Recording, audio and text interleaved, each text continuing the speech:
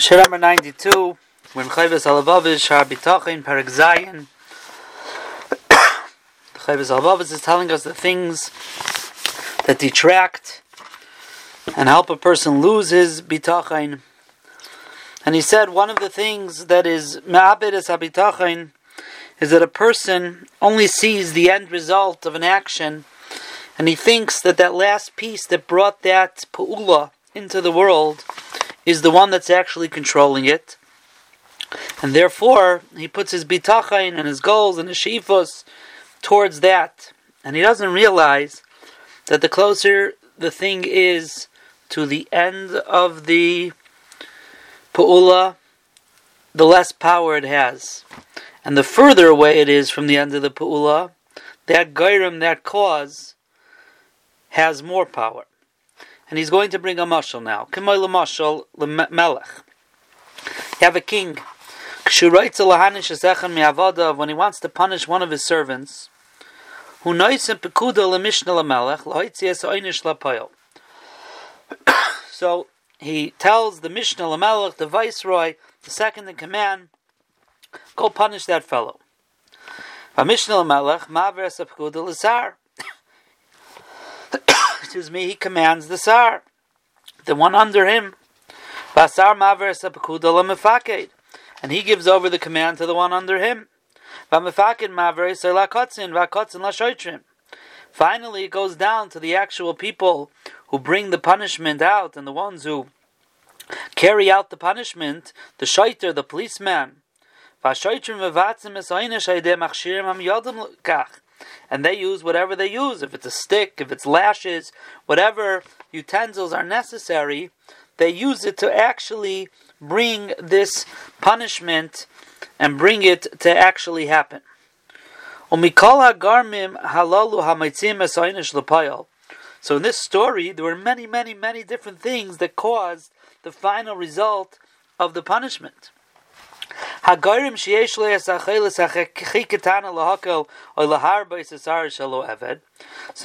when you think about it, the piece in this puzzle that has the least power and ability to be makel, to make more lenient, or to make more, or to increase the pain of the Eved, Hema Machshirim. That's the stick that's used, the whip that's used. At the end of the day, that's the actual punishment, and it has the least power to do anything. It doesn't have power to do more or less. They have no power, they have no will, they have no choice. Whatever someone does with them, that's what happens. Okay, so move up a step.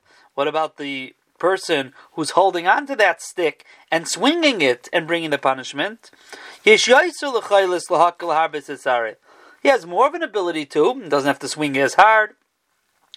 But still, he has to follow commands. The one above him, he has more power to be lenient. The one above him also has more power. If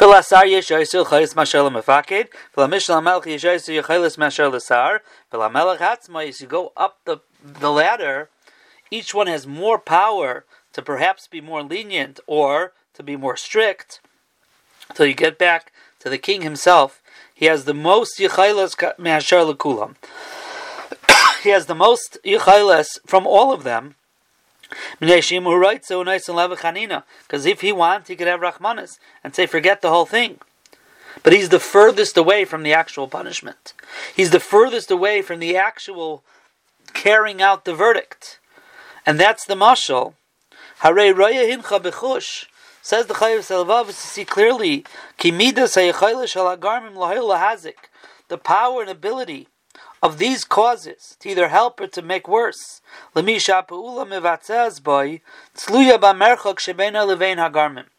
further one is from the actual verdict being carried out, the more power one has. The closer they have to it, the less power. So let's think about it. When we see things happen, we're seeing the shaiter, we're seeing the machshirim, we're seeing the stick, we're seeing only the end of the pula. So if that's true, who are we going to rely on? That last link? That last part that does it? No. Let's go back to the source, the one with the most power, the one who decides if it happens or not. He's the furthest away from bringing it into this world and actually happening. But that, by definition, means he has the most power.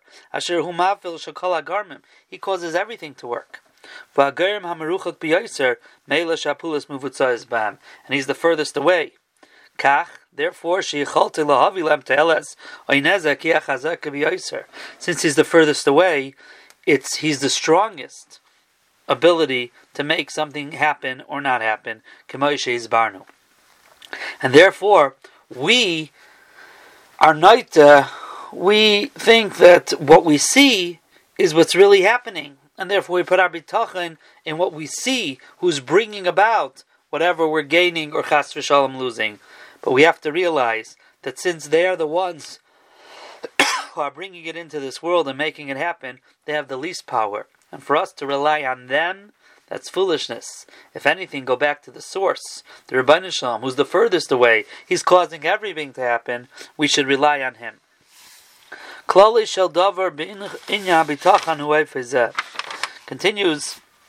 the Chayvus Halavavis. The klal of bitachon is as follows. And we'll just say this klal and we'll have to wait for the explanation till the next year. And this really sums up what bitachon is. Kechol sha'adam makir es elikim yoser, the more one recognizes Hashem, or kechol shu mamin yoser, and the more that a person believes, shalikim shomer alav, that Hashem guards him, umashkiach moed al tevasai, and is paying attention and being involved in his good. So it starts with emunah. Emunah means the belief and the knowledge and knowing. Hu beiteach alav b'yoser. Once you have that emunah, then you're beiteach, then you rely. If you know it's true, that's emunah. Bitachon is the action of reliance. Bitachon is the pe'ula of reliance. So the more a person recognizes HaKadosh Baruch Hu in his life, and the power of HaKadosh Baruch Hu, and that's what the whole Shara Bitachon was about, to show us and get us to know what the Rebbeinu Shalom could do, and that the Rebbeinu Shalom is a meitiv, and so on and so forth. The more emunah one has, the more they end up relying on HaKadosh Baruch Hu, which we call bitachon, and the Chayvus Halavavis, v'chiach l'davar l'chasha adavar kach, and he's going to prove it to us. He's going to prove that the more yediyah you have, the more emunah you have, the more bitachon you have as well.